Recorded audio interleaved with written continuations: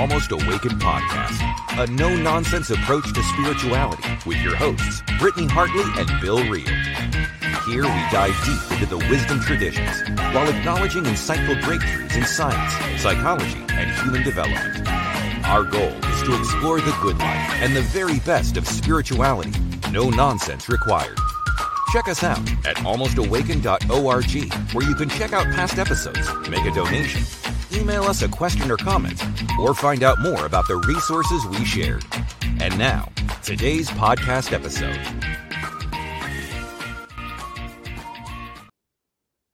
All right, and you'll just need to fix that, Britt. Sorry about that. There we go. All right, so here we are, another episode of the Almost Awakened podcast. Britt Hartley, how are you doing? I'm so good, Bill. How are you? Good. This live show stuff, sometimes there's a little glitch here or there, but hey, whatever. It wouldn't happen at all if you weren't doing the tech. So, what's new? Anything going on? No, I am just really excited for our guest today. We were talking a little bit off air about the Dalai Lama and that kind of debacle. So tell me what was your kind of initial response? And then after reading more, kind of where you landed with that. Yep. So, and I'd love to get Caroline's thoughts here at some point in the show as well. But obviously the event. So folks who haven't seen it, the Dalai Lama is at something, and this young kid walks up, and I'm going to guess the kid was 9 years old, 10 years old, somewhere around there. And the Dalai Lama proceeds to kiss him on the lips and then stick his tongue out. And he ended up apologizing, but what was supposedly asked was, "Will you suck my tongue?" or "suck my tongue?" And at first I was deeply bothered, and still am, but I was deeply bothered for the thought that the Dalai Lama was trying to do something inappropriate. Now, since then, the explanation has come out that within Buddhism, there is this idea that you take the candy from the master's mouth or the friend's mouth or whatever it is, and then the suck my tongue is, I don't have any candy left, go suck my tongue. Mm-hmm. Here's what I would say, though. It doesn't matter what cultures make things okay, right? Like in our faith we came from, there's this idea that the past excuses things. Because in the past, people married young ages. And so a grown man at 40 years old marrying a 15-year-old kid is perfectly okay because in the 1800s. Or it's part of our culture that men are with children behind closed doors because they have the priesthood. It's part of our culture. And what I would say is that if we're going to go with our gut feeling about what is healthy and unhealthy, responsible and irresponsible, we ought to never have any space be safe where a grown man can to a kid who is a complete stranger to him. It's not his kid. And I think even beyond your own children, this space is probably unhealthy for anybody. You shouldn't probably kiss your niece or nephew this way. And so no matter what the culture makes okay, or what the past used to be all right, I don't think we should ever make a space safe where a 9-year-old boy, 10-year-old boy has physical, intimate contact with a grown adult stranger. Mm-hmm. And so explaining it away by saying like, "Oh, we do this all the time, this is what it means," still doesn't fix it for me. I think it was interesting to see the response because, like most things in the inflammatory things, there's like two really strong responses, and one strong response was, "This is a cultural thing. This is a nothing burger, right? It's nothing." And then the other response that I specifically saw with like women groups that I'm a part of that have been touched by patriarchy, it was this like, this is proof that he is a pedophile, right? Like it was just proof he needs to be dethroned, and this is pedophile behavior. And it seems like there should be some degrees in between nothing burger and full on proof that he is an active pedophile. Like there has to be somewhere in between those two spaces that we can talk about. But that was kind of the response I saw. It seems like we could acknowledge that he was doing something that was socially acceptable in what he's learned. The Dalai Lama, what he's learned is appropriate behavior, not appropriate, right? Like he was making an innocent mistake of doing something that's always been done. Mm-hmm. And maybe it's a good moment to also say, maybe this is also signaling to us that we ought to have a deeper conversation as it generally, or as a society as a whole, or maybe within Buddhism, that these kinds of interactions, no matter what past acceptance they had, is probably inappropriate. Yeah, I mean, even before the tongue, just like lifting up the chin to kiss was like already a little cringy. But Yeah. Yep. anyway, I'd love to bring in our guest today. We can maybe ask her what she thought about this before we go into her story. So I want to introduce everyone to Caroline Devon. Hi. Hi. So And you can find we got you Yeah, right go in the ahead. furtth to begin with. So Yeah. Yes, what here do we you go. what It's do you good. think about this whole Dalai Lama thing? It's complicated. So right now I'm in a PhD program for cultural anthropology. And one of the big values in that system is cultural relativism. And is it possible to relativize this away into a non-issue? Maybe, maybe not. The thing is, Dalai Lama has a lot of significance to people across cultural barriers, across country lines. I don't feel like I have a personal stake or too much reaction because I don't know if I was raised Presbyterian. I didn't really have much of a relationship with the Pope. He didn't signify a lot to me. And kind of similarly, I didn't feel like I had that kind of relationship where where the Dalai Lama signified something to me when I was a Zen Buddhist. But I love what you said, Britt, about trying to find some sort of middle ground between condemnation as a pedophile and this is nothing, like let it go. Yeah, I think that's where I kind of ended up. So I found you on TikTok, and if you are on TikTok, I really encourage you to look up Life After Zen, which is your TikTok handle. And I was listening to your story, and I just had to have you on the podcast to hear your story for a couple reasons. So for one, there's going to be some things in your story that are going to relate to people in this audience who experienced patriarchy, experienced some level of coercion or brainwashing, sexual abuse even. And so there's going to be a lot of overlap between your experience as a Zen Buddhist and then experiences of women who are deconstructing religion. And then there's also going to be some really interesting differences in just kind of your unique experience, because there is this kind of, and we were talking off air, there is this kind of myth that sometimes post-Christians or post-Mormons have that, oh, this doesn't happen in Buddhism, because we kind of only know secular American Buddhism.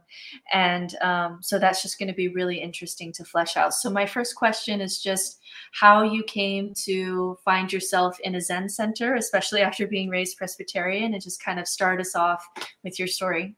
Sure. Thanks. Thank you for asking. So I grew up going to Christian school, and it was a requirement in my household to go to church every Sunday. Didn't matter which church, just had to be a church. And I think the kind of structure of showing up, I think, was useful to me as I grew up. But when it came time for me to be confirmed as a teenager, I really felt a lot of resistance to that. It felt coercive. It felt like there were kind of truth claims that should be readily available that I didn't feel available to myself. And I remember writing in my journal back when I was 13 that if there is a God, I want to be able to find God myself and not have someone tell me. Those are big 13-year-old thoughts. And in our faith tradition, we have our story starts on a young boy trying to figure out answers directly from God. So anyway. Wow. Ooh, goosebumps. Yeah, I think it's an age of such openness and questioning. And it's like you're all of a sudden getting all these developmental tools and asking big questions. And so middle school, I ended up finding a book on Buddhism, and it resonated with me. And I tried meditating in the morning and at night, and that felt to me like kind of brain changing, even as a teenager. There were times where I'd have social anxiety or I'd be frustrated, and I would go meditate, and I would find that it would kind of come under control. Control is maybe not a right word for it, but it would like smooth out less turbulence. So that was powerful to me, such that when I got to college and I had my first big heartbreak, I fell in love with this man who turned out he was 7 years older than me. As an 18-year-old, when he was 25, it felt like a really big deal. And now as a 42-year-old almost, that really creeps me out. But he was engaged, and I did not know that. And we were like planning our life together. But I had these big questions. How could I be so foolish when this person lied so deeply to me? And I think that ends up being kind of a wedge into bigger existential questions. I think crisis moments can be for a lot of people. And for me, it was a big moment where I thought, well, what can I trust? What is there? What is there that's stable? And I found myself calling a Zen center and showing up for sittings, and started going to their Sunday Tay show, which is kind of like a Dharma talk sermon kind of situation, almost every week, and at least one sitting during the week, which was pretty impactful for me as a college student, and definitely brought me out of the stream of kind of regular college life. It started to create a little bit of friction there for me. And then you kind of jumped in, so explain like the jump. Sure. So harkening back to that 13-year-old really deep need to know, I felt that still, and was very frustrated at feeling like the tools that were available to me were not working. So the academic setting that I was in was very challenging, and I didn't feel like I could get to the answers with enough intellectual tools. It felt like there was some deeper experience of humanness, of reality, that I wanted to find with tools that were beyond discursive thought. And something about sitting in meditation, staring at a wall, felt like the right antidote to the suffering that I was feeling churned up. Also, there's like a kind of subtext, like subplot, which is that I'm dyslexic, but I was not diagnosed as such. So my college experience was a lot of struggle. And going to a place where the expectations were not to do academic performance, the expectations were to unlearn, was profound to me. And so it really hooked me. And it was a cross-cultural, cross-age community. And there was something also very compelling to me about suddenly having friends from Egypt who were 50, and I was 19. So. Okay, and then before this story kind of takes a turn, yeah. What were just some of the highlights or things, precious things that you take with you, tools that you take with you before this road takes a little bit of a turn? Sure. So there are actually quite a few years from start until the abusive things started to happen. But so I found the Zen Center in 2000, and then I graduated college in 2003. So that gives you a sense. I was 22, and then I moved in right away as a resident. And actually, I want to rewind a little bit to that first phone conversation I had with the Zen teacher. I called up the center and I asked, can I come to a Sunday sitting? And he called back, and we started chatting, and very charismatic person. And he was like, "Oh, you're an English major? I was an English major," connections. And I said, "I'd really love to. I've just read this book about this woman who became a nun, and one day I'd love to live at a monastery." And he said to me, "Anyone who wants to live at a monastery without having practiced Zen is running away from something." And I was like, whoa, that's, I think that was, in retrospect, a little bit of a flag for the kind of tough love, confrontational, spiritual growth teaching that happened at that Zen center. But 3 years later, when it looked like there was an opportunity to move in, and I'd been there and had to grind through retreat after retreat, I'd started getting put into leadership roles during the retreats, like head cook to manage the kitchen. And I knew what I was getting into was, the moment that I I felt like I'd like to make a deeper commitment to this, make this the center of my life, because there is this opportunity to kind of seek deeply. If this is the purpose of my life, why put off the seeking? Why delay? What could be more important? And I think there was a lot of language like that in, I want to say the doctrine, but in the teachings, that this is the most important thing you can do with your life, is to come to clarity, free all beings from suffering, and other lofty language. But I don't think I've answered your question yet. You were asking specifically about tools that I found, precious things. So the way that Zen was explained to me was that you have a glass of murky water, and when you try to discern what the nature of that water is, you let it be still and let all the sediment settle. And that was explained to me as kind of the technology of Zen practice, of Zen meditation, that you sit still, you still your body, you still your mind. And in that stillness, there's a ripeness for questioning. So I saw that a question came up: how is Zen different from other branches of Buddhism? So kind of three main branches of Buddhism. There's one called Theravadan, Mahayana, and then Vajrayanan. Forgive my voice. This is, but Theravadan, there's a kind of, and forgive me, I'm a little rusty since I've stopped being a Buddhist priest, but it's the Buddhism that you find. There's a very strong monastic tradition. It's the Buddhism you find mostly in Southeast Asia and India.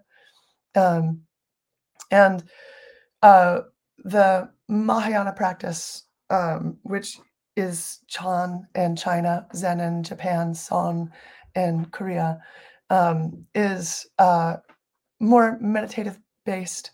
And there are also kind of other kind of branches. Vajrayana is the Tibetan word for like the third, or Tibetan name for the third turning of the wheel, of the Dharma wheel. This is, I think, the teaching that comes after, is the way that there's a contention there. I don't know if you can hear that, with the way that it's practiced. So people who practice Vajrayana, the way that it was explained to me is that you have the glass of water, you stir it up, and in the stirring, you're discerning what the water is. I think there's a very strong scholarly tradition in Tibetan Buddhism. I think in the United States, the form that we find has much more meditation. I also think that the ways that these traditions have been exported into the United States, there are, I think, some specific aspects of that, but I can table that for another time. But I think it was very valuable to me to learn that stillness practice. It was quite profound, in fact. And it was difficult. It was not simple. Even though the act of doing it requires very little, it is a very simple thing to do. Also, on the practical side, living at a Zen center when I was 22, and getting a job, I suddenly had to become very responsible in a way that college life did not make those kinds of demands for me. And so I feel like I did a lot of growing up really fast, in a way that I don't know if it was good or bad, but just one of the aspects of it. Yeah. Just to give you a little background too, and maybe Britt relayed this to you, I don't know much about Buddhism. What I do know is that I have come from secular Buddhist kind of teachings in the United States. Jack Kornfield on Audible does like a 12-session conversation with folks, and Britt and myself and two other folks did 12 episodes where we covered each one of his sessions, kind of sharing with our audience kind of those tools. But this idea of being present, the idea of kind of managing your feelings and not, the world is the way it is, and yet in our effort to hold on to things that are good or to keep things away that are bad, we often have our shadows coming up and manipulating the world around us in order keep ourselves okay, but then doing trauma and harm to the outside world. And so those kinds of tools are the things that we've really spent some time on. And as Britt mentioned, and again, we probably ought to let you get to this part kind of the story, but we, as Mormons, let me say it differently, as post-Mormons, as folks who have deconstructed Mormonism, we are well aware that there is some serious issues of trauma and abuse, unhealthy spaces, lack of respect for healthy boundaries going on in our faith tradition. And we very much thought, at least I've always thought, like, Buddhism is this really safe place to go in and learn how to manage your feelings and get some tools. And so I'm really deeply interested as we move through the conversation here, because I'm also well aware that when people are in positions of power influence, inevitably sooner or later with someone, that's going to go bad. But I don't really have a question there, but just to give you kind of some background, that we've spent some time in Buddhism. We also come from a tradition that has a lot of unhealthiness in terms of boundaries and safe spaces for abuse, as we move through this conversation. Thank you. So maybe take us to where this story kind of takes a turn, and there'll be some areas where, for legal reasons, we'll keep names out and we won't ask you those things, but as much as you feel comfortable. Sure. And thank you for that background, Bill. And I actually listened to an episode earlier today. I don't know how to distinguish between, and I guess you've distinguished, to call it secular Buddhism. The Buddhism that I experienced had a lot of devotional practices in it. And in trying to kind of rehabilitate my devotion to Zen practice, after leaving my Zen community, I went to other Zen centers and felt that there was still too much Zen for me. So I think that specifically Zen has some aspects of its framework that haven't been maybe married to Western psychology in ways that potentially a secular Buddhist orientation might have more tools, like you mentioned, working with the shadow. So in terms of safe spaces, so I didn't feel like there was any kind of depth of working with the shadow in my experience. And there were, I think there was an expectation of Buddhist practice in the group that I was in the lineage, which, to give you kind of the contours of that, there are like 5 big Zen centers in the United States, and the lineage that I was part of was one of those. Big, and it's not anywhere near kind of Christian big. It's like 500 membership, 500 people membership big. But I apologize. I've a little bit lost my train of thought. Just safety is. Yeah. We were just talking about how there's going to be some overlaps here with your story, but if you just wanted to move into how you began to recognize that I think I'm in an unsafe relationship here and how that unfolded. Yes. So I'd been living at the Zen Center for 3 years. And the thing that started happening, where things started to take a wrong turn, was when I had, for lack of a better way to describe this, advanced in my practice. And in retrospect, I think that the teacher found that very validating, as to have a student who was young, who was kind of walking the path with dedication and devotion and doing it.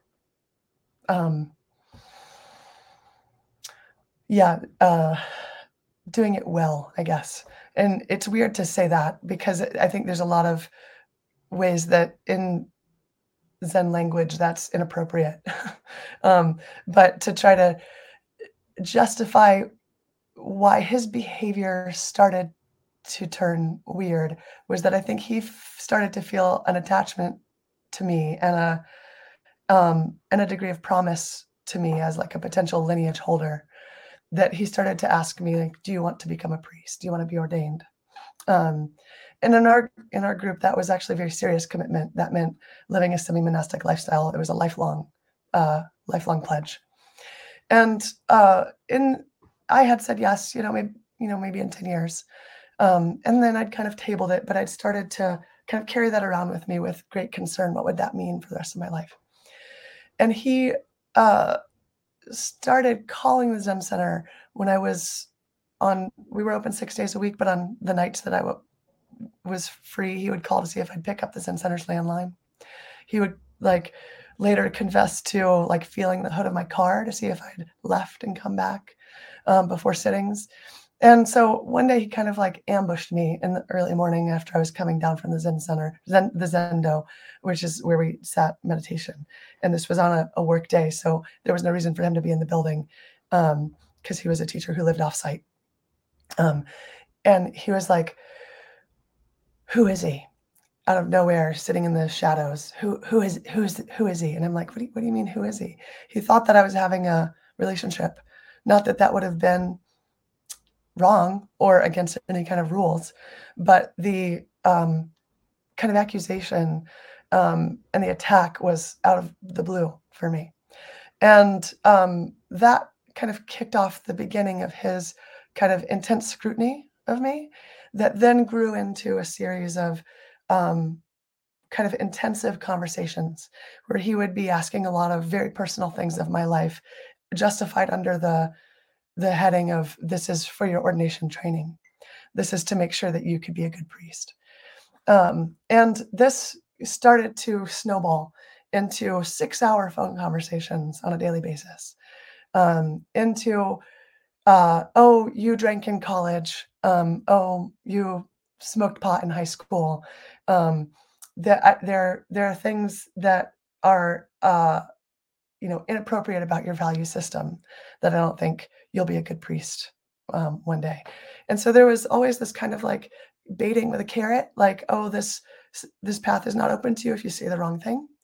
And it's a very long and detailed story, and I'm trying to be concise with our time limit, but it basically turned into a shame and confession cycle that was closely tied to a vetting practice to become a priest. And I didn't know, since we only had one other priest in our lineage, not in our lineage had plenty of priests, but at our exact center, if this was legit or not. And also this teacher had been a very trusted mentor to me, and I'd felt quite close to him, just spiritually close, very grateful to him. I owed him a lot of gratitude.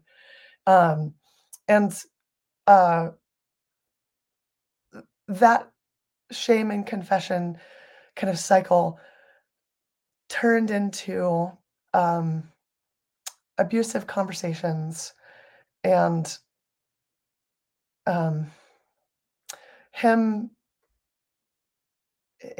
basically, I said this in the text, raking my soul, just for lack of a better word for that.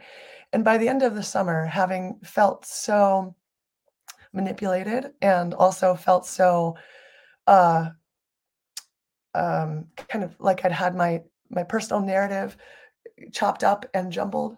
The kind of work we were doing had a lot of review of my entire lifespan in it, engaged in it. And by the end of it, he convinced me that my parents had been abusive to me when they in fact had not.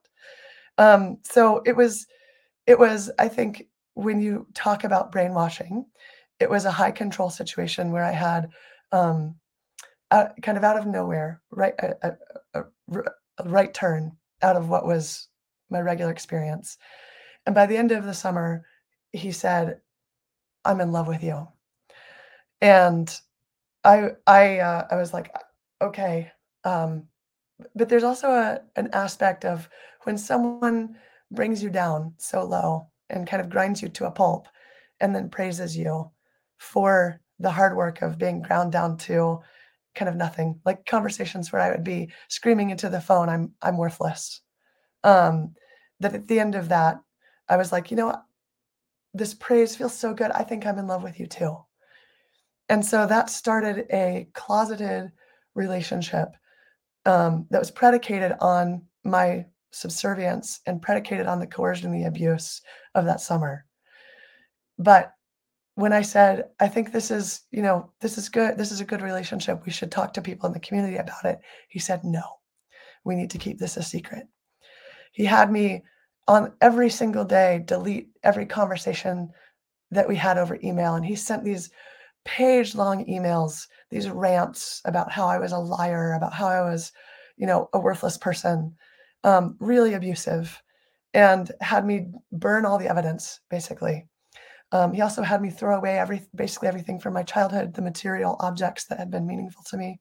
He had me call my best friends and cut ties with them and tell them that they were abusive people. So by the end of that summer, this is 2006, I was entirely isolated, and he was the only person left standing. And so I felt like he threw me overboard and then was the person to offer me a hand back on the ship, and then to thank him for his generosity and gratitude for offering me that hand. And so I really did believe at that time that he had done good things for me. And so I didn't start to recognize that this had been abusive for some time. It took me 3 years. So I was then in this closeted, very physically abusive relationship with this man who was 30 years older than I was, my Zen teacher, while I was also going to one-on-one doksan. That's the one-on-one interview with a teacher where they kind of test you on your practice. So he was, the power dynamic was substantial.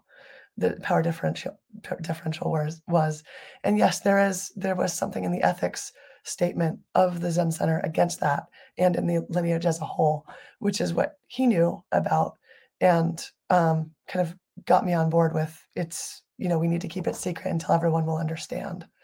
So he did a lot of behind the scenes maneuvering, and during that time announced that I would become ordained to the community before telling me. So a lot of like power moves to keep me controlled. And that kind of ran its course. I became ordained in 2008, so two years later.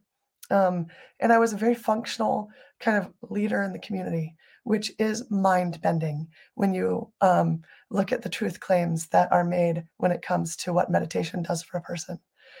So then around 2009, he said, we need to come public.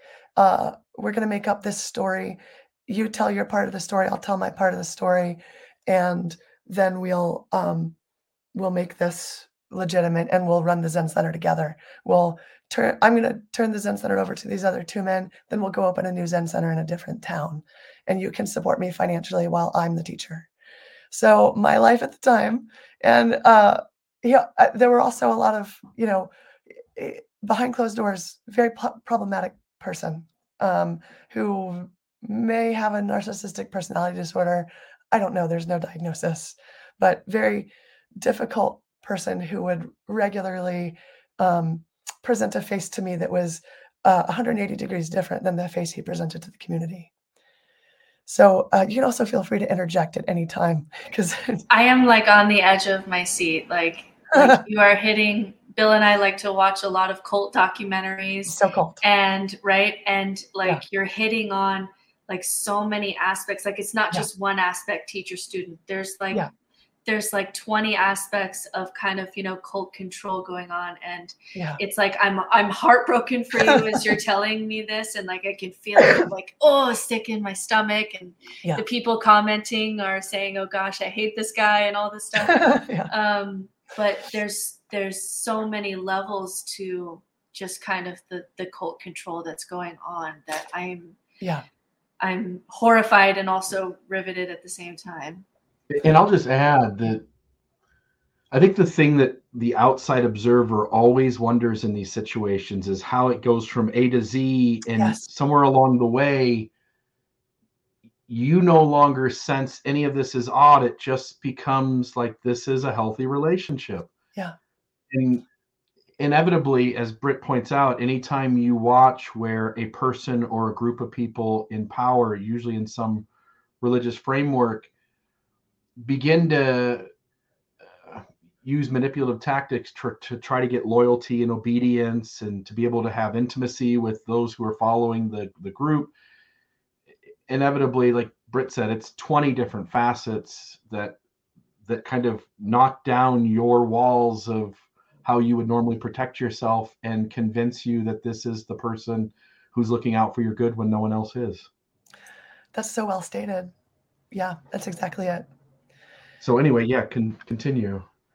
Well, there was also a substantial sexual assault component. He had restless leg syndrome, so there's also a ton of detail. Like he was married and left his wife, and moved into the Zen Center at the end of that summer, which is also why he wanted to keep the relationship secret. I was just kind of like, I was 25, and I was like, I think I said, I don't want you to leave your wife for me. And he's like, I'm not. I'm like, okay. But the secrecy of the relationship and how he got a divorce were all aspects of the story that mattered the most to the community when I came out and said, this is what happened. But it did take me a long time to kind of come to consciousness over that this had been wrong. So I'm sorry about the disjointed aspect of the narrative, but he had restless leg syndrome, and while he was living at the Zen Center, would wake up in the middle of the night and come into my room, and there would be things happening that I woke up in the middle of, and had to confront him about it the next day or try to resist. And then also it was, I also kind of repressed a lot of that. So that was a lot of good work for therapy a few years later. So the control aspect, I think the sexual assault piece is definitely the most difficult to heal. But there was a financial piece. The roof over my head was always at stake. If I was kind of difficult in a way that he was unhappy with, he could threaten to kick me out, and also take away my religious affiliation, basically. So the other, I think, important piece is that people who can be so abusive necessarily have to be trusted first. And that it's, in relation to what you said, Bill, it's those people earn our trust. It's not a stranger who shows up out of nowhere. It's a trusted mentor, who suddenly twists their capacity and twists their ability to have power toward their own end. And it's like the boiling a frog metaphor. I don't know if you've all heard that. Yeah, I feel like that one was very helpful when coming up for me when I was starting to heal. But as progressive as the abuse was, also we came out and said we were going to get married. And I think there was something that was so final about that to me, about walking through the door of marrying this man, this difficult, mean man who presents one thing to some people and one thing to the other. Also, he was also very funny. So he was mean, but also very funny. This is one thing that I also want to kind of emphasize, is that it's really easy to kind of otherize and see as monsters the people who are abusive, but to see them as human is even harder. As in my journey, having left the Zen Center, for me to be able to say, oh, actually, he was very funny. There were ways that he was very kind too. He was a spiritual leader who had a very dedicated following and people who really felt like they owed him their lives. But I left him like 3 weeks after I married him. And then that was like the first domino. So there was an instance on our quote unquote honeymoon where he said something very rude to me. And I said, wow, you really know how to put me down. And with that, he turned 180 away and walked away from me and left me like on the side of a street in the middle of nowhere in Canada. And something about that moment was like the breaking point. And I realized, I don't deserve this life. I don't need to sign up for this for the rest of my life. And so then the extraction process of we're going to tell the Sangha that we're not together. And then I'm going to step down as head of Zendo eventually. I'm going to move out of the Zen Center. And then I'm going to take classes. I took a class in psychology of mature spirituality. And I read an essay by a Jungian named Damaris Ware. And it was called When Good People Do Bad Things, How Spiritual Abuse Happens. And it felt like a textbook definition of my life. And there were also a number of kind of events that made it hard to be able to say this happened, it was abuse, because back in 2009, when this was, the Me Too movement had not happened yet. And I went to 2 different female therapists, and I said, I think that, person's been abusive to me. And they're like, there are no victims here. You're not a victim. And I think that language about being a victim, and, I've actually received some of this a little bit on the TikToks, Britt, that you can't give away your power. No one gives away your power except you. You can't have someone take your power from you. And for me to come to a place over many, many months of recognizing, oh, wow, the things that I'm feeling and experiencing are showing to me that I've been treated with violence, and that's not something I brought on myself or deserved. And even though in the beginning, I definitely felt that way, but thank you, therapy. So the wake up came actually during one of our meditation retreats, where we sit for 14 hours a day. We meditate for 14 hours a day. And in the Zen Center where I practiced, the person managing the sitting would use something called a kyosaku, which is a stick that they kind of hit the fleshy parts of your shoulders with. And when I had asked not to be hit by that, even though I had been a monitor and had been using it, I got to not manage that retreat because I was there only part-time. And I had asked, please don't hit me because I have a shoulder problem. And when I felt the person coming behind me with the kyosaku, I had this fight, flight, rage, like well up. And I felt that rage, like I will fight you to the death if you hit me with that stick. And seeing that in a meditative state, I saw, oh, wow, that is the product of having been abused. Yes, I can say that there are ways that people can take your power from you. There are ways that people can do unjust things, and it's not your fault. And that began kind of like my waking up and being willing to talk to the community about it. Does the thing generally, if you don't have a shoulder problem, does the thing hurt? Does it sting? Yes, it does. Yes, it's a very part of the acceptable part of the practice. Yes, yeah. That's strange. I think that's one of the things where there are a lot of kind of bodily signals that in a normative context would be rendered painful. And because you're sitting in meditation, it's almost like it reformats your experience of pain. And kind of getting down into the source code, the nuts and bolts level of how a sensation turns into a feeling. So there's like a physical sensation that then gets like coded and messaged and understood as, and there's in the Buddhist kind of philosophical things like Dhammapada, they go into extensive detail about this.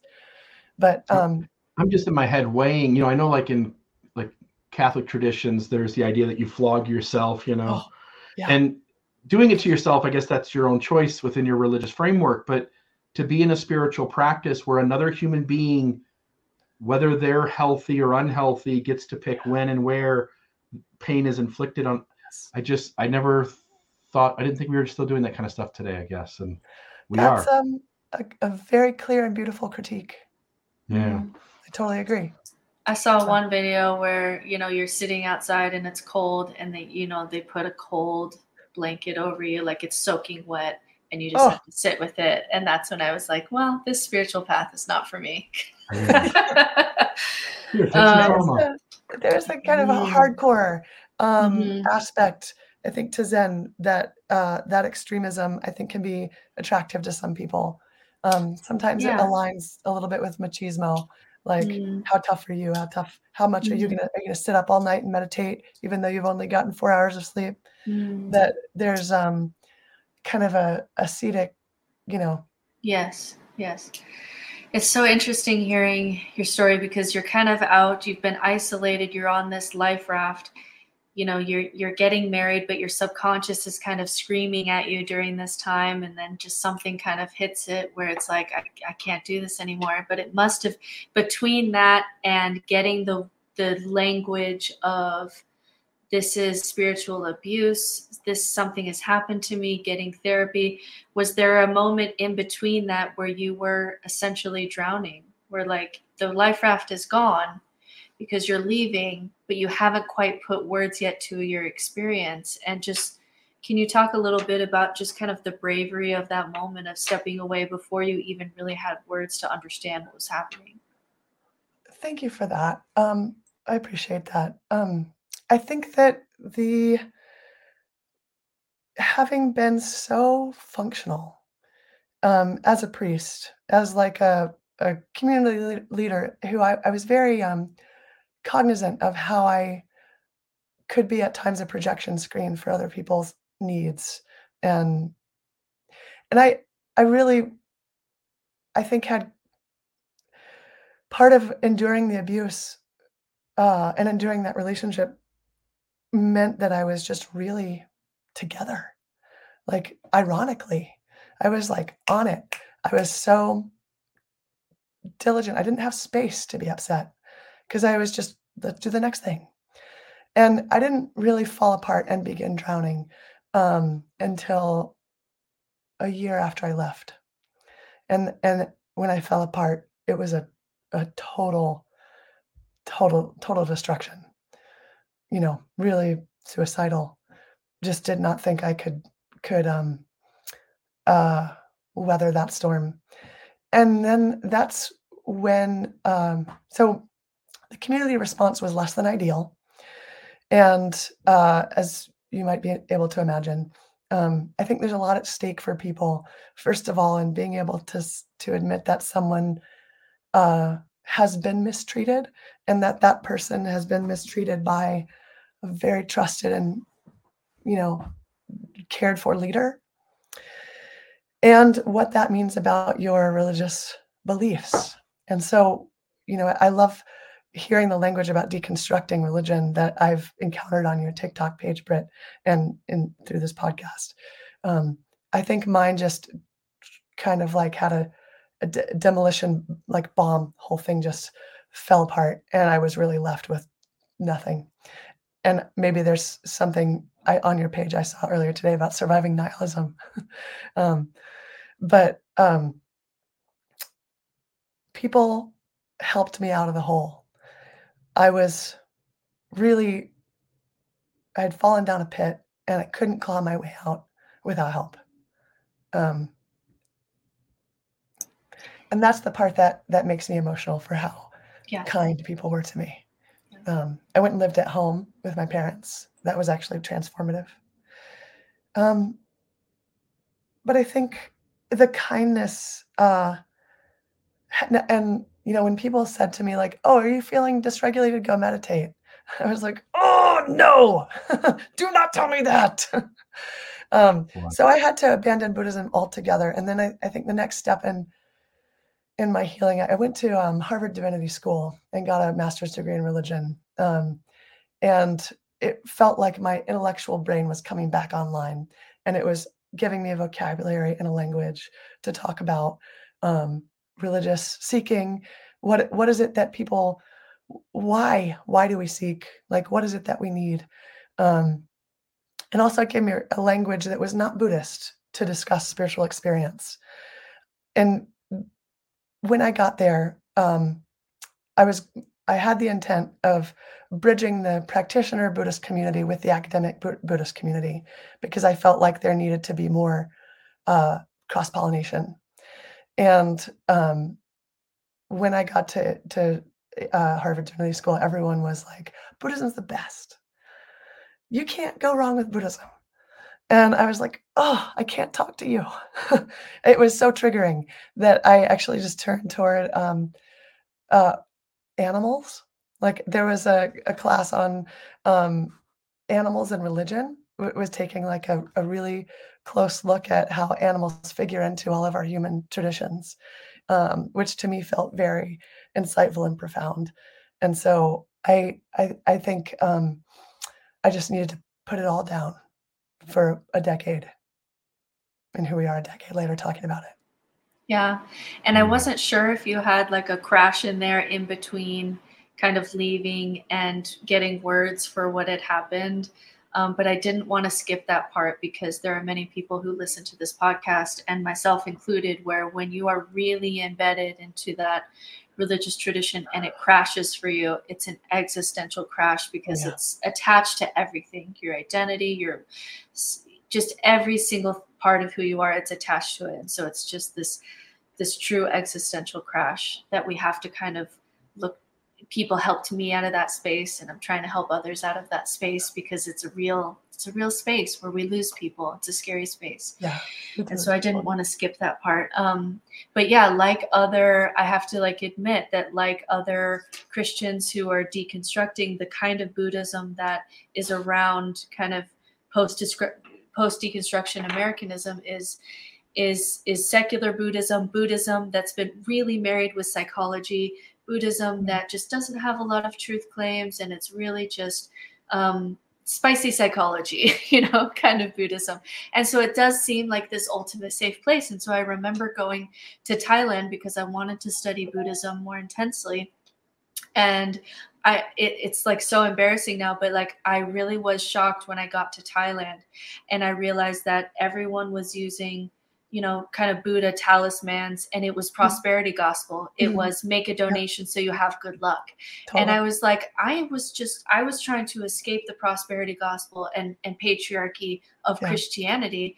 And I found myself halfway around the world back in the same problems. And that sounds so naive to say, but it really was like, wait, it's all here. The prosperity gospel, the superstitions, the good luck and the bad luck, and and then there was even like when I would try to talk to female monks, realizing that they had to do a lot more than the men in order to even be monks. And the men had they were walking around and talking to people in ways that the females weren't.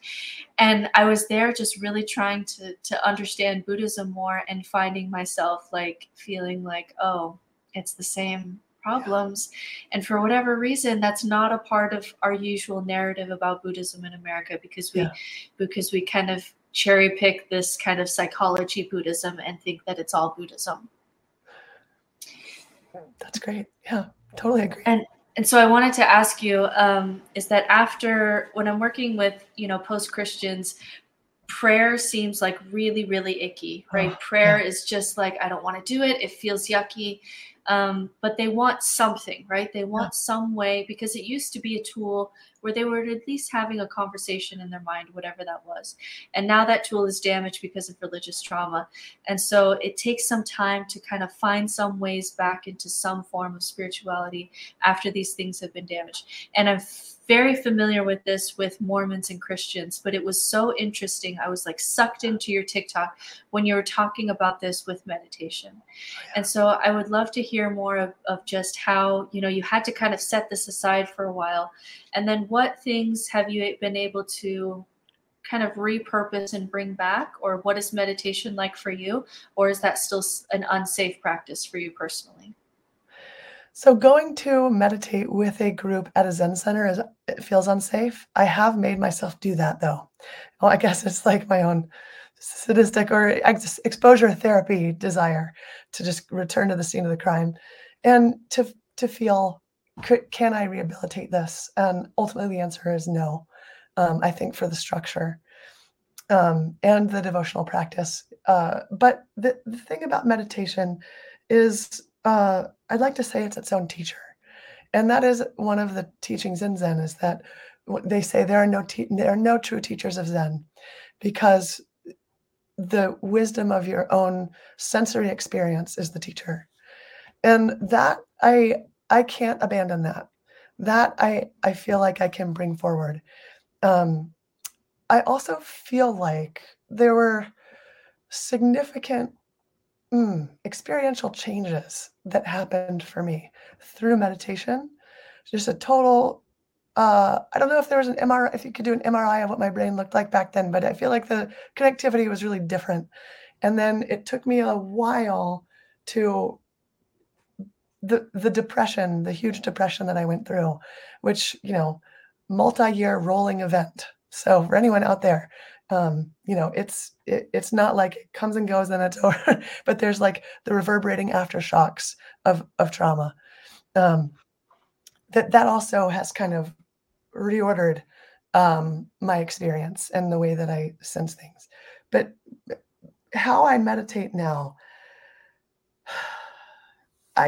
sometimes I just feel the need to, and I go sit down. Other times I just don't, and I don't fault myself for it. And it's okay. I think the wonderful thing is no longer feeling that I'm estranged from my own experience, because the trauma, and I would bet that there's an analogous feeling in being estranged from one's relationship with God after a traumatic experience in a different context. But the intimacy of the safety then being violated, and that self-estrangement, it has taken time, but I don't feel that anymore. And when I had someone tell me right when I got out, how can I separate the warp from the weft of this terrible thing I don't want to throw the baby out with the bathwater. They were like, time. And I was like, fuck you. No, I want to figure it out now. But life figures it out, I feel like. And I'm, again, grateful to all the people who've offered me a hand. Yeah. Again, I'm not really asking a ton of questions. I'm just want to poke in and just kind of say it's really a shame that what I think are real spiritual tools, such as meditation, ends up being corrupted in a way that a human being gets traumatized or harmed in the midst of that tool being used, or with that tool being part of the religious framing, and then the rest of your life you have to pick and choose, or some people would choose never to go back to the tool itself, and rightfully so. I'm not saying that they should. I'm saying that it's a shame that abuse has all these far-reaching tentacles that we don't even consider, and in this instance, in that practice, an actual tool then now has a negative connotation at times, and one for their own well-being isn't able to use that tool when maybe in other parts of their life it would have been really useful, but the trigger, the connection to something really harming is there. And so I don't know, it just strikes me how far-reaching all of this is. We never think of it that way. Abusers certainly don't think of it that way. But the harm that's done to somebody, not only does it travel with them through life, but it's connected to memories, it's connected to objects, it's connected to practices and beliefs and thought processes, and it really is horrific when you think about the full breadth and scope of it. So then being on TikTok and you start telling your story, and Bill was actually really good this week. He was trying to dig into other stories about what's happening in Buddhist centers and Zen centers and how this kind of happens in this particular, tradition. So yeah. I can talk. I can mention a few of those. Yeah. Will you kind of bring that up? And I just want to get your sense, Caroline, of just kind of the bigger story here. Yeah, and you're telling your personal story, and it seems apparent to me that anytime there's a guru and the guru is taking under his wing, and I say his because it's almost always a man, right? Takes under his wing, 10 followers or 20 followers or 500 followers, inevitably one out of every whatever it is, 25 of those or something turns into something really unhealthy. And I was reading a big long story, and actually multiple accounts of this, but Ido Shimano Roshi, New York Zen Study Society. And then I was on Wikipedia, and it lists a bunch of these folks.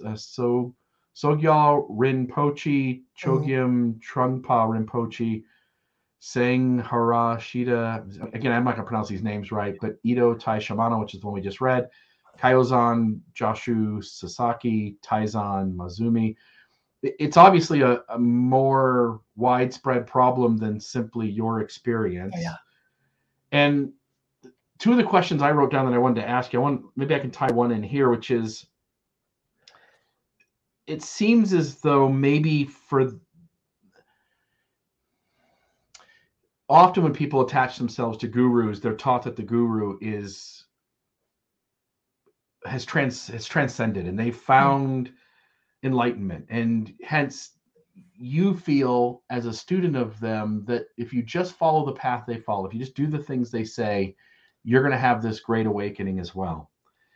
And I guess I'm wondering if maybe we need to change the perception around gurus in a way that all of us just innocently walk into any one of these relationships in terms of student teacher with a much healthier understanding of what a guru is and isn't. I guess maybe your thoughts on that in terms of how we define gurus and what they can be and what they're not, and hence maybe people will feel their inner warning system telling them that something's off here.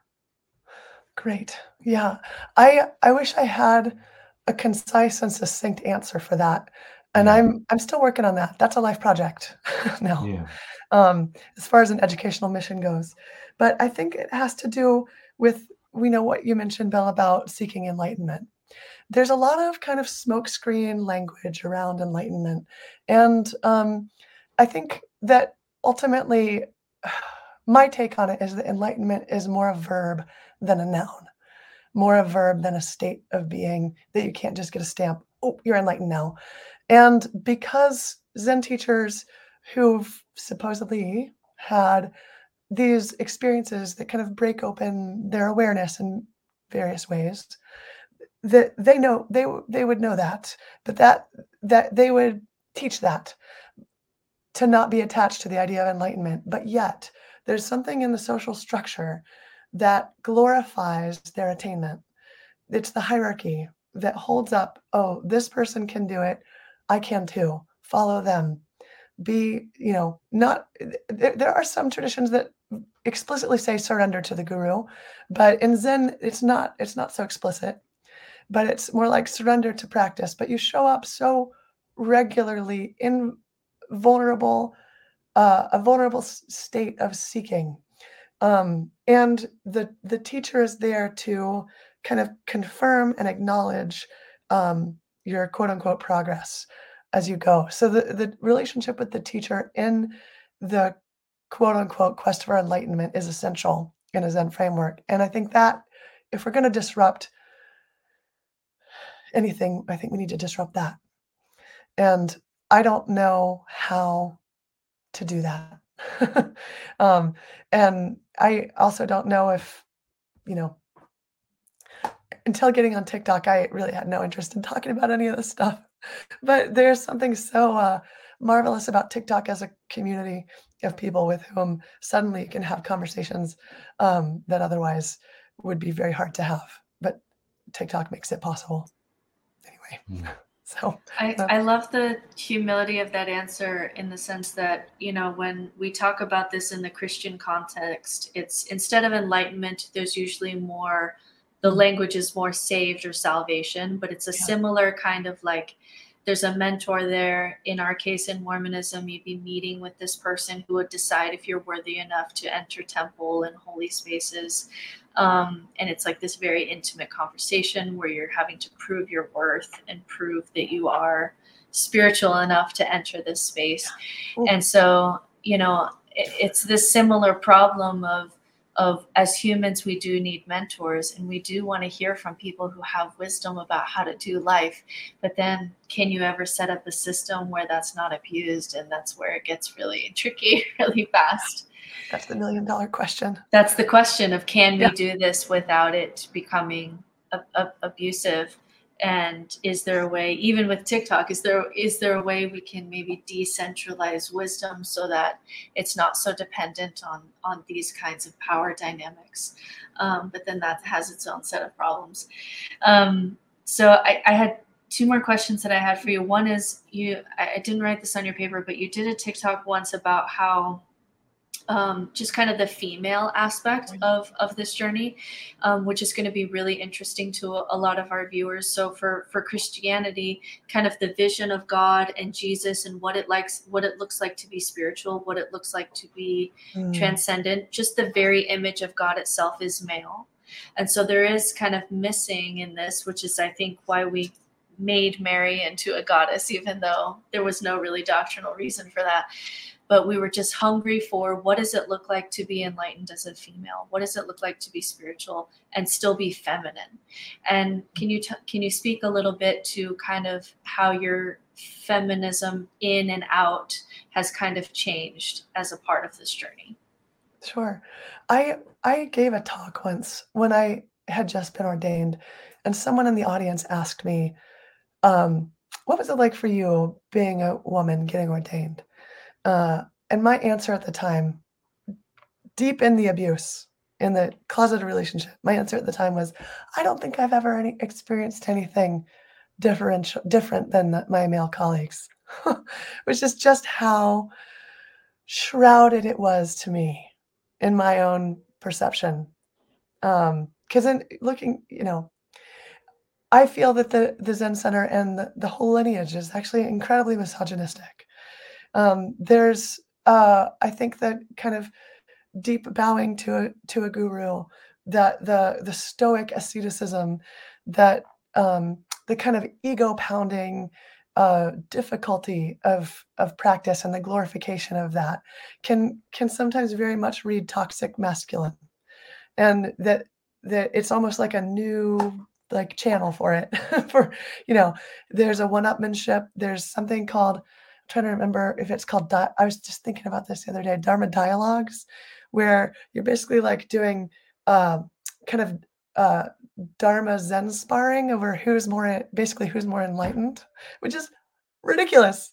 But it's there's precedent for it in the tradition, in the written aspects of the tradition too. So how do women navigate this space? I think that there's, I think it's very defeminizing, however we can qualify that term. It's hard to do so.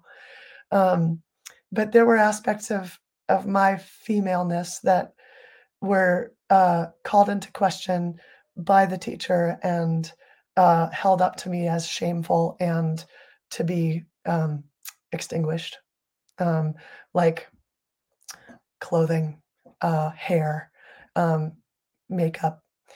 And I mentioned this on a TikTok, but my teacher, I once said, this is in the privacy of the relationship, this is so defeminizing. He said, you know what? And I said, I wanted to grow my hair out just a little bit, just so it could be a little bit longer than, and he was like, all the Zen teachers who look feminine are not good Zen teachers. And the ones who are good Zen teachers don't look feminine because they are too busy to care. And that, I think, is a total ignorance on his part over kind of the cultural situation in which this practice is nested. Yeah, I don't know how else to elaborate on that, Britt. But yeah, and so for you, was growing out your hair kind of an empowering practice of, I can be spiritual and I can also be a woman and I can be feminine? Yeah. Although I did have really short hair even until the pandemic. Yeah. Yeah. I grew out my short hair during the pandemic too. But no, that was so interesting to me. And then for the future, so what does it look like moving forward to you? How public are you maybe going to be with your story, and just what things are interesting to you? Just what does the future look like for you at this point? So I've been really warmed, kind of affirmed by being able to say any of this on TikTok and have anyone care to respond. So thank you. Um, I I feel like the story when I first came out to the community, I was like, this story is not my own. This is the community's story, and the community needs to figure out how to understand and manage it. In retrospect, should have been more and let myself be more in the driver's seat on that. But moving forward, I really want people. I want to. I've written a memoir that I feel like is a little bit like a bit of a roller coaster ride, where you get into the seat and it click click click click click click click takes you up and then takes you on the ride of experiencing the joys and the marvelousness of Zen practice, and then having it turn pretty dark, and not having the main character of the narrator know that, but the reader knowing it. And I want to offer kind of the experience to other people, to know that like a cult experience is not something that just happens to like the kind of popular stereotype thing. People who have problems get into cults. That people can abuse their power in really significant ways, and the thing that gets taken advantage of is practitioner sincerity and wanting to do the path well and do it right. And that's where in our vulnerability we are can be threatened. And how to determine if someone in your life in a spiritual position is threatening, one's harder to pin down, but to trust oneself deeper than the doctrine maybe. And or trust oneself that is the doctrine and isn't the teacher. I don't know how to put that. That's the beauty of that to me is taking some of the shame out of it, right? Because you come out and you're trying to understand what's happened, and there is kind of this narrative that you have to be dumb and especially needy to be in a cult. And this is why for me, whenever I talk about Mormonism, something that has been a gift to my kind of inner child and inner adult is to not talk about it, try to not talk about it in a way that my previous self would feel shame. Right? Because I can remember the intense shame coming out of it.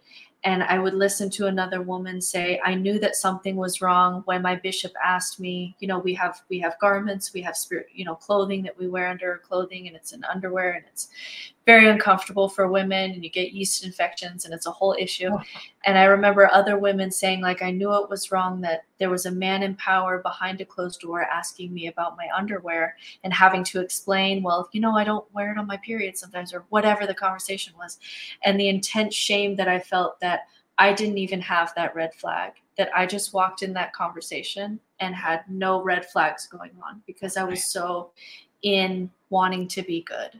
Wanting to do life right, wanting to be on a right path, whatever it was. And so I just love how you frame that in the sense of trying to talk about the problems, but decoupling it from the shame, and not shaming people for, all of us getting wrapped up into things that maybe we look back and say, oops. And so I love that approach of, can we talk about the issues, and can we take away some of the shame, because this could be any of us. This is all of us. Right. And I can't wait for the book. No, thanks. Where can I hear more of your story, Britt? Because it gave me goosebumps to hear you say just that vignette. I'd love to read more. I do a lot on the podcast. Maybe I'll send you some that I've done on other people's podcasts, where it kind of more concisely tells my story. But a little bit of our background is that I was raised in the Mormon church, and then, was deconstructing, had that kind of moment of just existential brokenness. And it was this guy over here who was the first person who told me, I don't think you're broken, I think you're growing. And he was one of the people who kind of reached out a hand, and we've been friends for a decade now, trying to really talk about what happened to us. What were we, we look back at Mormonism, and, Bill and I can poke fun about all the silly things and all the silly doctrines, but then we were also there trying to make sense of it. And so a lot of this podcast is us trying to understand. We talk about the bite model, we talk about cults, we talk about existential fears, we talk about religion, we talk about spirituality. We're trying to separate what's really going on here in this experience. And so our story is kind of embedded into this podcast. And anyway, Bill, how would you answer that? I figured stuff out at maybe 30 years old that my faith system was probably bullshit. And, I should have been 20 years old learning things about life that I didn't figure out until I was 30, 35, 40, because it was such a slow burn. I'm 30 years old and I kind of figure out something's wrong here, but it's not until I'm 39, 40, 41 where I'm excommunicated from my faith, and I'm figuring out like how to drink as an adult as a 40-year-old. I'm figuring out conscious altering tools, not counting my recreational time as a teenager, because I was a convert, as she said earlier. So I'm doing mushrooms for the first time as a 40-year-old. It's almost like you at 40 years old have to kind of redo your 20s and figure out who you are. And a lot of time was taken from me. A lot of time was taken from Britt. A lot of time was taken from you. I don't know, man. Just unhealthy religions do so much harm, and they're all fighting for this right to keep doing it, right? Like religious freedom. Right. Yes. And yet we ought to just stop and say, religions are doing something collectively. Religions are doing something unhealthy. Like, again, not that all of them are doing it, not that everything and even an unhealthy religion is bad, but there ought to be ways that religions aren't so sacred that we can't intervene and stop some of these processes from working the way they do. Yes. Yeah, nicely said. So my last question for you, unless you, and Bill, you might have one at the end here too, is just what do you recommend for people who are wanting to get into meditation? Because Mormonism is, while there is Christian mysticism, Mormonism doesn't really have a contemplation practice. It's really missing. There are some people who have actually, like Thomas McConkie, has gone and studied kind of Buddhism and is trying to develop something specifically for Mormons, but it is an empty place for a lot of people who are coming out of specifically Mormonism. So is there anything that you would recommend for people who really want to practice that settling, the dirt kind of settling, which Mormons are really busy people. We just kind of keep that, we just keep that dirt moving in the cup, but we just don't think about it. But which keeps us from getting to the real work sometimes. Oh, 100%. We're just very busy people, right? We're bees for a reason in the state flag. But but then if you've deconstructed Mormonism, you're wary of gurus, you're wary of maybe spirituality in general, you're wary of getting sucked into, because right when you leave Mormonism, everything is still kind of primed for a new prophet, a new religion, because all the scaffolding is still there. So just any words for someone who's wanting to get into contemplation, but is a little bit scared of all of this. Yeah. I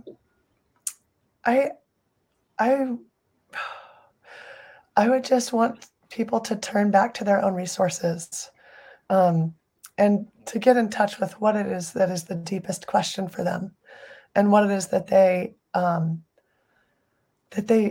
really need and want. And I think even articulating what that is hard, and then trusting that there's nothing outside of us that is going to give us what we need. And I feel funny even saying that, but I think the idea that someone else can give us something, that we've already got it, and maybe that sense of what our self is needs to expand to know that we've already got it, but that there's an inherent wisdom that we can trust on our own. and that just sitting still and getting in tune with one's own breath and listening to the crickets is nothing more glorious. I don't know. Just not seeking for a new prophet. And that if there's teaching that resonates, that, that's great. How lovely. I think that it comes to getting really entrenched in the power structure. So there's a close friend of mine who was really one of the people that helped me out of the hole, who was, he was a priest as well, a Zen priest. And then, time passed, 10 years passed. He's a Zen teacher. And he's been in his own sexual abuse scandal as a Zen teacher, as someone who fully knows what the pitfalls are. And he did it. So I think, just to be careful with, with teachers. I don't know. Yeah, I don't know no, what to say. yeah. So it can be very safe for some people. Yeah, I pulled out of that. Look within, right? Yeah. Look to your inner wisdom, follow resonances, and be careful around new prophets and gurus. Which, thank you, Britt. Thank you for I'm gonna pull those out as great advice. And then, Bill, did you have any more? I wonder if part of the solution is to change the language so that gurus are seen as peers rather than as the master. Yeah. Like, we all have life experience. We all have wisdom from something.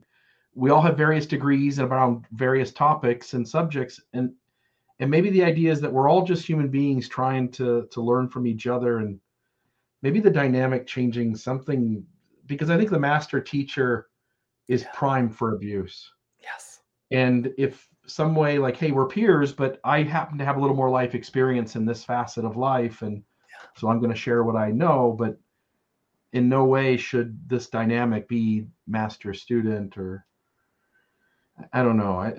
I see this so much, and religions never really are accountable to it. Leaders, unless they're caught that do this, are never really accountable to it. And we just keep, as a society, making excuses and allowing another generation of young people, sometimes even kids, obviously, getting deeply harmed and abused. And I just think we could build a better system. So I don't really have a question or something.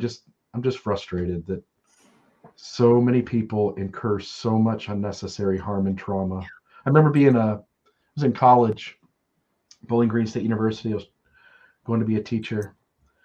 And I just remember being in one of my classes, and I think it was a women's liberal arts class. It was something like that. It was a women's literature class or something I was in. And they were talking about how 1/3 of women are sexually abused, most at the younger part of their life, either young adult or child. And I remember hearing that, and I just knew my childhood was safe and good. I had one brother, and his childhood was safe and good. And to learn that as I was growing up about this world, I didn't quite understand what it was and how it worked. But when I learned that many women incur serious harm and trauma, I was just, I don't know, just bothered. We can do better. Yes. Yes. Yeah. And it's hard too, because it's not like, if all of the masters and all of the gurus and all of the prophets were to die today, it's like our sense of uncertainty and our inability to sit, like, you've learned how to sit with uncertainty and just sit with it until you can kind of sense its borders and watch it fade. It's like our inability to sit with uncertainty will just drive new prophets tomorrow. And so I see, so it's like, there's issues in the Zen centers, there's issues, but then there was also tools there to help us deal with uncertainty so we don't create prophets. And so it's like what we do, Bill and I do on this podcast all the time, is just recognize that there's deep issues and there's deep problems, but there's also tools here that are going to help us to solve the problem. We've just got to do some baby bathwater separating. And I think that's something that everybody has to do individually. Yeah. And how lovely to be able to have a conversation with other people about that very work. So that's such a great thing. It's something we do just because we enjoy it. Well, Caroline, we don't want to take any more of your time. And please, if you're on TikTok, find her at Life After Zen. And 2 months ago, I didn't even know what TikTok was. I thought that's just where Gen Z goes to dance, and I wasn't interested in it. And I didn't care that TikTok was like, you know, in Congress and they're debating whether to get rid of it or not. I just couldn't have cared. And then I got on it, and then I started finding just amazing stories like your story. And now I'm like deeply invested in wanting TikTok to survive, because what would I do if I didn't get to hear your thoughts on all of this? That would be so sad to me now. But Yes. A couple months ago, I just thought TikTok was stupid.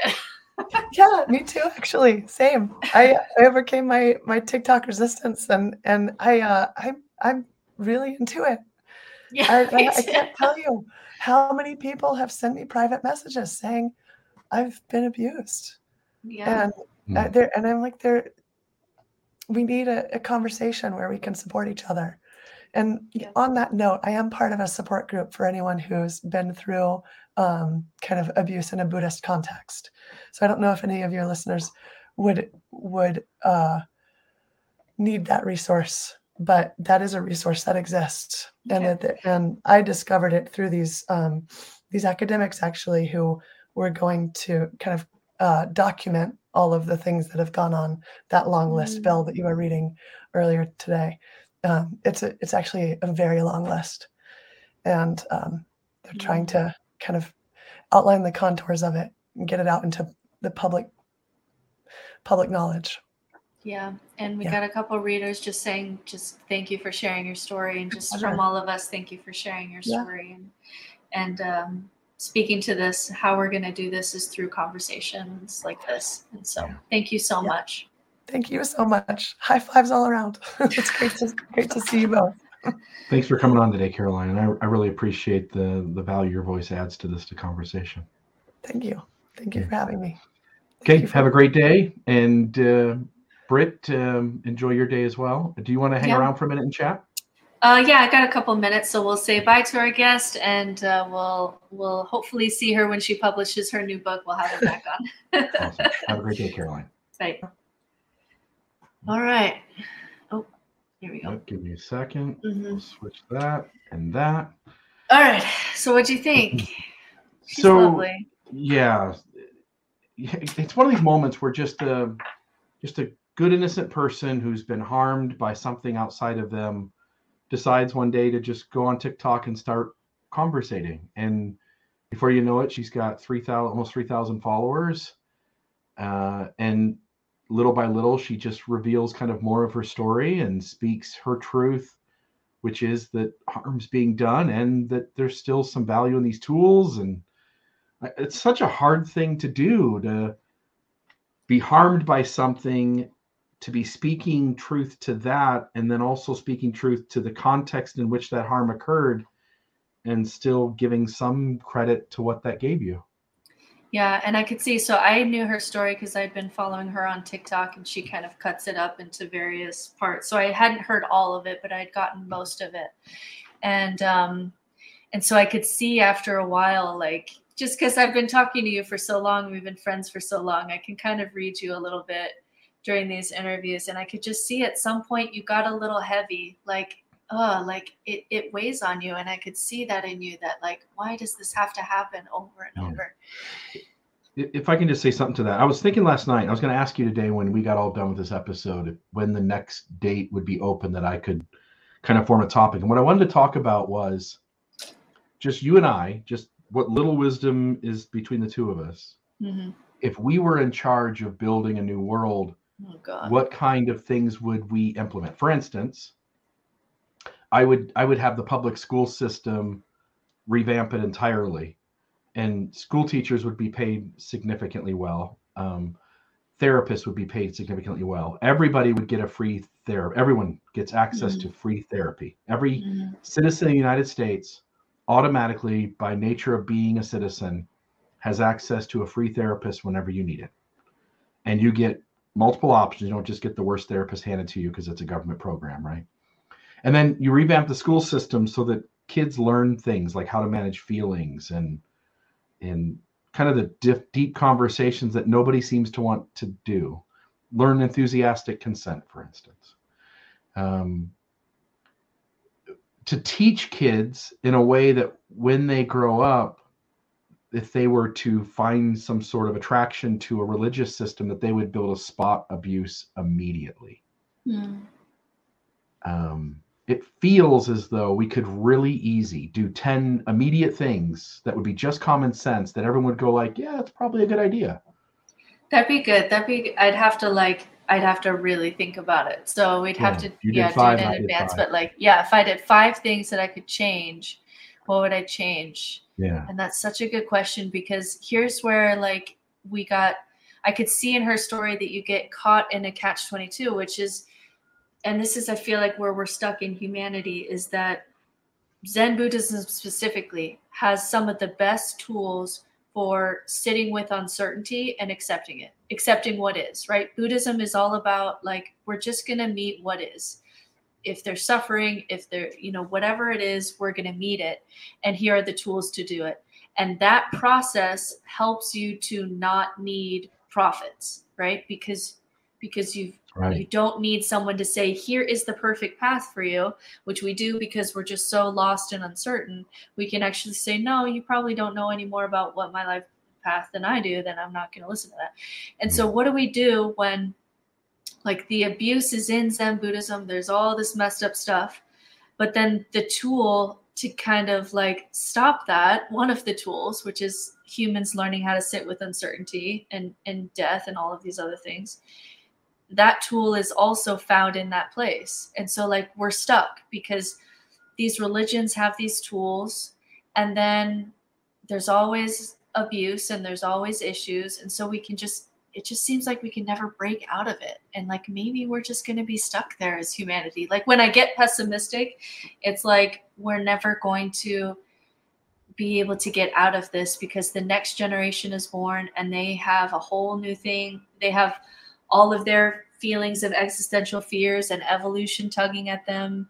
And it takes so long to kind of do this process of understanding your own mind that we're just never going to be able to transcend what evolution has kind of created us to be, except maybe with AI, which would be interesting, which we will have an AI conversation coming up in a couple weeks too. Yeah. But I don't know, I just get stuck with some of the tools were so great that that's what created religions around them in the first place. And then we're back in the same problems. Yeah, we're not fixing anything. The whatever number of people were abused last year, about the same number of people are going to be abused this year. And we all have conversations. And those of us who are healthy enough to want accountability in this arena, we're talking about it. There's no ifs, ands, or buts. Just recently, we did a story. I did a story away from this podcast where I covered some really unhealthiness among LDS apologists within Mormonism, right?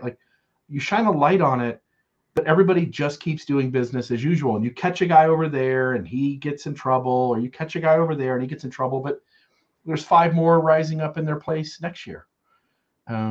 It doesn't go away. And then, it isn't going to go away until we do something much more serious, which is it has to be at the government level, right? At the government level, somebody has to go, there's too much abuse. Religious freedom is protecting that.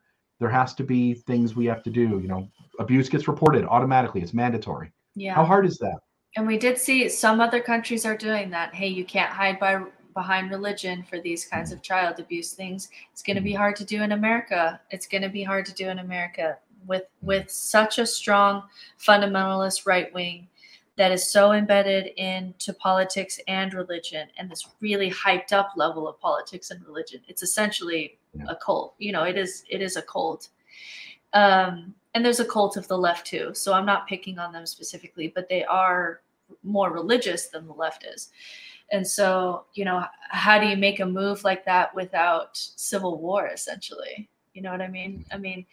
So really the best thing that we can do, short of I'm the ruler of the universe and this is this is how we're going to run business now, is hope that with enough conversation,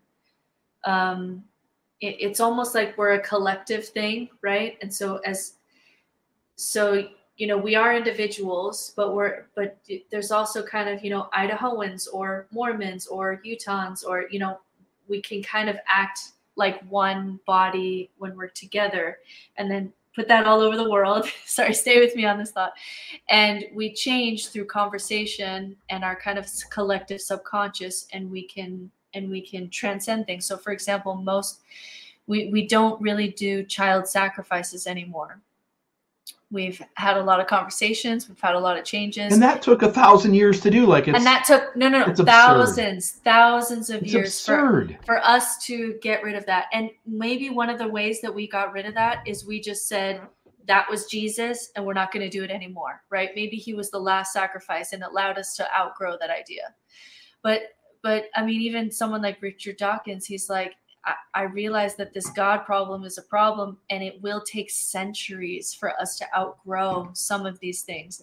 But the only thing that can help it forward is more conversation, more debates. Put these ideas against each other and let them battle out in real time in people's minds as they're listening. And maybe that really is the best thing that we can do, is to talk about it enough that we start to outgrow some of these things, because when you talk to children, they really don't want to be sacrificed to the God. They really don't, No. And so maybe if we talk about it enough, it changes us, and then we change the systems. Yeah. At the end of the day, you really have to be manipulated to be a ewe lamb. You really have to be manipulated to willingly be the scapegoat. Right. And I think you're right. Conversation is certainly a huge part of it. It just seems like we've been conversating. Again, I know the needle moves, but it moves so damn slow.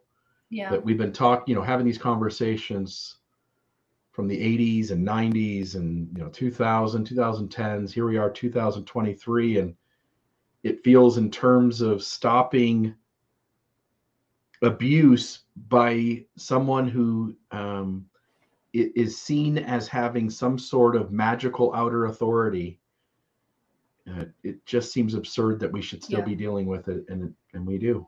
That would be maybe one of my rules, is like the one idea that I think it's time to outgrow this today. Like we need to outgrow this idea. Some things like God, I think is still going to take more time, but one thing I think we can outgrow is when someone says, God told me to tell you, right? Whatever the thing is. That's it. You can't do that.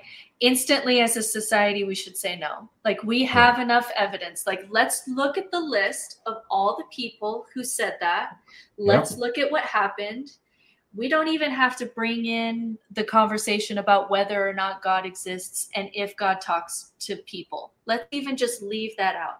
Let's just statistically look at the list of people who say, God told me to tell you, especially when it's that I can have sex with your wife. That one always gets thrown in there with cults.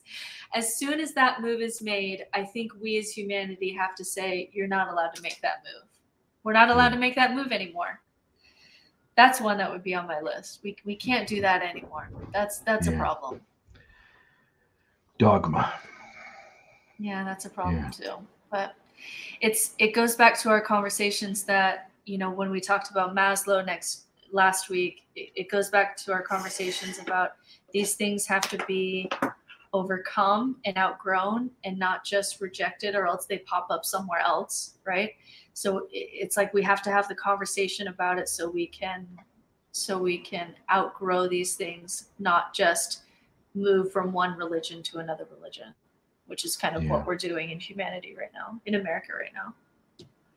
I was even in prep for this. And by the way, in this conversation, I think all three of us stammered maybe more than normal. It's just such a hard topic. And there's no way to really quite poke at it to clear it up. But I was reading, there was one of the articles I read in prep for this was the guru themselves. They came out, they were supposed to be the reincarnation of somebody. Buddhism sometimes does that with the Dalai Lama and stuff. But the guru themselves came out and put out a YouTube video, and I didn't watch the video yet, but I was going to, where they said, like, I'm currently, the head of this tradition. I'm seen as this, but let me just tell you, my Buddhist masters molested me. These people, harmed me. The one tried to kill me when I tried to stop them from doing these things to me. And that's when it goes to the next level. That's when, because like our instant reaction is he's a pedophile, he's an abuser, whatever the narrative is, and he's evil and blah, blah, blah. And then when you realize that the perpetrators are victims, that goes to a whole new level of nuance. Yeah. And often that's the case, that when you are harmed, something unhealthy develops in you and you perpetuate that to the next generation. Right. And we see that with sexual shame. It's like, it's like men in power will, help. We'll get into these shame situations like she was talking about, where she was unloading her shame and he was trying to fix it. And then, when you look at abuse with bishops and mission presidents, and it's like they do that too, but they also have their own sexual shame, right? And so eventually we just kind of have to talk about human nature more generally, like, why do we do this? What's going on here? And not this kind of dichotomy of bad people are over here and we just have to remove them from power and everybody else is good over here, because it's just more complicated than that, which is hard. And I think that's why this conversation got a little tricky at some points, because it's not easy to say, like, well, there's the problem and there's the solution. It's like, this is human nature we're talking about. How do we transcend this? Yeah. Stuff. Yep. I guess we just keep trying to move the needle a little bit at a time. Just keep doing your inner work and changing the universe through, because I do truly believe that when you change yourself and you recognize the abuser in yourself, you recognize, and maybe not, you're a pedophile. Well, I think it's fair, right? But at least look within every one and of us say, is abusing. Yeah, like, every one of us has when abuser inside. And you've talked about this, you've been more open with this than I am, of like, hey, I used to really manipulate people around me for my own ego, like, and that's what this guy was doing, right? So, looking at that within really does change things, and then conversations change things, and it seems so helpless with how many people are being abused, but like, that's where we got to start. Yep. All right. I'm all for that. Well, I think these are important topics. I hope we cover stuff like this every now and then. Various forms of abuse happening in various forms of society, and probably most strongly within religious framings. Yeah, it was really interesting to hear it from the Buddhist perspective, and not just kind of our own backyard. So that was really fascinating to me. Yeah, I was horrified, and it was like one of those moments where, like, I didn't want this to have happened to her, but it was so interesting to listen to. Like, if that was a documentary, I would have watched the shit out of it, because that was cult stuff on multiple levels. And to our audience, for the folks who are coming out of Mormonism, it strikes me as so, again, her story is a very different system. The machinations by which the manipulation happened were certainly different. And yet I see, from the time you are a little child, you are taught that it is perfectly okay to be brought into a room with a stranger, right? Even the primary age, we say 8-year-old, but in reality, the church tries to form a connection between the bishop, whoever that person is holding the calling at the time, because it's the office that matters, the bishop and tiny little primary kids. Mm-hmm. And so the bishop comes into primary and goes, hi, I'm the bishop and you can trust me. And Mormonism has lay leaders. So it doesn't have the, even the very base level of protection, which is a 2-week course for the leader, and go like, hey, don't do really unhealthy stuff. And here's what unhealthy stuff looks like. Priesthood power, teaching women that you can trust somebody who has had hands laid on their head and has received this magic invisible thing.